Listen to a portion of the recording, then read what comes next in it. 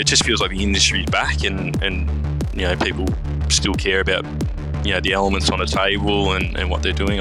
It's good to be back. There are so many different skills, industries, passions, and simple hard work that support the restaurant world. Farmers and producers, obviously, wholesalers and truckies, architects and designers, equipment suppliers. Today, we're chatting to the guy who makes the plates, another restaurant essential. Sam Gordon is a third-generation potter living in country Victoria. His creations are seen in top Australian restaurants and as far afield as New York. Sam, welcome to Dirty Linen. Oh, thank you, Danny. Thank you for having me. It's really great to have you on the show. I think it's really important to shine a light on all the sort of ancillary industries that support hospitality. Tell us a little bit about your world. Well, like you said, I'm a third-generation potter. My grandparents had a pottery in Gembrook, and my father worked for them, and then he left in his 20s and started Robert Gordon Pottery, which was great, and I was there for 20 years, and now I've just gone out on my own in the last 12 months, so it's been an interesting 12 months working from home in a studio. And I was only ever going to be a potter, so it was, and hospitality is where I just love the industry, and I'm always drawn to that. I guess I was always going to be supplying chefs pottery. What was it like as a kid growing up with people who are engaged with pottery all around you? Well, it's all I've ever known, but Mum and Dad first started the studio at home, much like, it's funny how I'm mirroring my parents' life. It was pretty bizarre, actually. I never thought I'd be having my own studio at home at the age of 40, but it's been good. But we had 20 potters at home in Gembrook in a shed opposite Mum and Dad's house, and clay is a really bizarre thing. It draws all different people, from any different skill set. They'll come in and have a go at it, like the chefs or architects or something. Clay is such an unusual medium where people gravitate to it. Like, the classes and things like that have never been busier, but I don't know. I love clay. I did half a commerce degree and things like that, and then went into the industry. But I just love being at home and seeing the potters, and from the age of probably 10, I'd be out there weighing the clay out for the throwers, so the guys on the pottery wheels and things like that. So it's just always been around me. Yeah, it's so interesting. So Robert Gordon is a brand that a lot of people would have heard of. Tell us about how that business grew. Did everything always stay handmade, or is there sort of another way that you go when you start to scale up? No, it grew. So Mum and Dad started the business in the late 70s, and they sold to markets, all handmade out of a studio in Gembrook. And then that grew fairly quickly, and they moved to the base where they are now in Pakenham. And then in the mid-90s, Australian made just wasn't popular. It just, people were importing and things like that. So Dad made the decision to do both. So we imported product from various places, mainly China, and held on to the manufacturing base. And we just had to compete on pricing. It's so difficult to get that price point right with Australian made. It's interesting, like restaurants, when you make a plate, there's a bit of a cap on a price for Australian made. Like, it's impossible to sell a plate over $30, whether it's worth that or not, or, that's a different argument. But restaurants just can't afford it, even the best. If they break a plate, it's $30. But in retail world, if they buy a plate from you at $30, they've got to try and on-sell that to get their margin, so it becomes $60 or $70. But the restaurant industry can absorb a plate at $30, they don't have to worry about marking up, so that's always. But so Robert Gordon grew, and importing is a major part of it. I guess that's what they do, and also manufacture there. They've got 30 odd staff. It's a wonderful business. Yeah. Yeah, and so what was it that made you want to do things a little bit differently and go out on your own? I think after 20 years, it was always led by Mum and Dad, and then after 20 years of working with your siblings, it's hard. There's four siblings there, so Hannah, Kate, Bobby, and myself, and 4 very creative people. four very strong egos and things like that. It was just one of those things where I felt it was time that I wanted to branch out and do my own thing and let them have a go at doing what they do there. It was just, I don't know, family businesses are tough. If I'm really honest, it was a very hard time for me to leave. I love that company so much, but I just knew that I think the time was right for me to go. Yep. And was there a catalyst? Was there someone that you spoke to or a client that said, yeah, I'll support you, that made that sort of transition, made you, catalyse that decision? Yeah, no, certainly. Funny you mentioned that. No, definitely. Matt Wilkinson down at Montalto, who I've known for a long time, and like yourself, these people who you supply are, not just customers, they're dear friends. And I think Matt had forecast this before I even knew it, that he just sat me down and said, mate, it's time for you to have a go on your own. And he definitely supported me and really helped me through that time. He's a great friend. Yep. Yeah, Matt. That's so interesting. And was he already using Robert Gordon plates, or was he looking for some new plateware for Montalto? He was looking for new plateware for Montalto, and he definitely was always a supporter of Robert Gordon. He's a supporter, Robert Gordon's got such a broad base of things, and so I'm, a one-man band on a pottery wheel at the moment, but he wanted something very select for Montalto where I used some of their clay off the property and I burnt their vines and used that in the glaze and used some of their clay. I blended some of their clay into the plates and things like that, which was a good, it's just such a hands-on project. So it was lovely. Yep. Wow, that's really amazing to have those elements of the earth and the agriculture in a plate that people can then use in a restaurant. I mean, I'd love you to just talk about, what does it feel like to go through that creative process? I've only ever made very wonky things on pottery wheels. Talk me through what it feels to make something really good. I still make wonky plates. Don't worry about that. I think pottery is one of those things you never learn. It's just you continue to learn. Sorry, it's such a it's you never stop learning, and you will make wonky plates. But that energy you get from a handmade plate is so different than a mass-produced plate. When you sit down in a restaurant, it's been made specifically for those guys, and they've come out to your studio and they've sat down with you, or you've dug the earth from their property and used it in there. For me, it's just mind-blowing when you sit there and look at it being used too. But I always suffer from when I make something and I give it to a chef, I'm horrified. I go, oh, shit, sorry, Matt. It's not quite the 25 centimetres, 24 and a half centimetres or something like that. It's it's really difficult handing over a piece of your work at the start, and I don't know.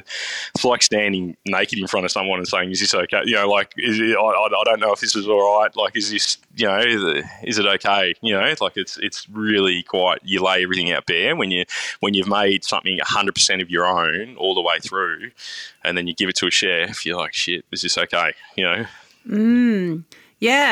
I mean, because I suppose when you're making something, maybe you make 100 of something for someone. It's like, I guess you do need that consistency, but then you also do want that real handmade feel in all of them, don't you? Those imperfections or those variations, that must be part of it as well. Yeah, there's a few non-negotiables with restaurants where you've got to make sure that it's fully vitrified. So that means no water can absorb into the plate and break it down over time. So when you look at some really old crockery, you'll see the spider lines in it, like a web, and that's starting to break down that plate because it's had water absorb into the body. So you don't want that. So you want something that is fully vitrified and can't absorb water over time. You want something that's got a stack, and I always make sure of that. So it's just a non-negotiable. Otherwise, you just can't supply the industry. You'll do one order and then it gets around pretty quick that your plates break. So it's your reputation's everything with that. Yeah, that's so interesting. So what are some of the other variations in clay and glaze that you've been working on that you're really excited about? Yeah, at the moment I'm working with Josh Nyland and Julie in Sydney, Julie Nyland, and they've sent me down some fish bones. So what I've done with those, I've calcified those fish bones at 1,000 degrees. So I get a raw fish bone sent down in the post, and then I I fire those fish bones to 1,000 degrees, and then I crush them and I add that to the glaze, and it just adds a beautiful kind of transparency to the glaze. Yeah, but it's also using a product which is otherwise in the bin. And wow, that's amazing. Like, did you know that you could do that, or is that just part of a process of experimentation?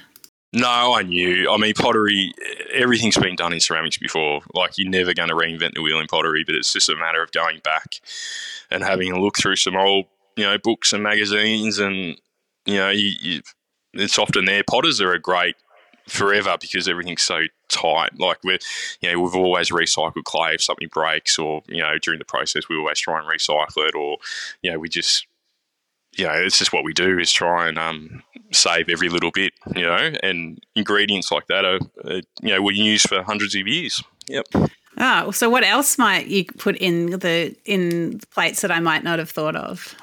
Well, a lot of plates do have quite a large percentage of bone ash. So not just in the glaze, but in the body itself. So that makes it quite stronger. So bone china, for instance, is 40% bone ash. So 40% of that weight of that plate is actually bone ash. And then you can get varying degrees for stoneware or porcelain. So a lot of plates what you use would have a percentage of real bone ash.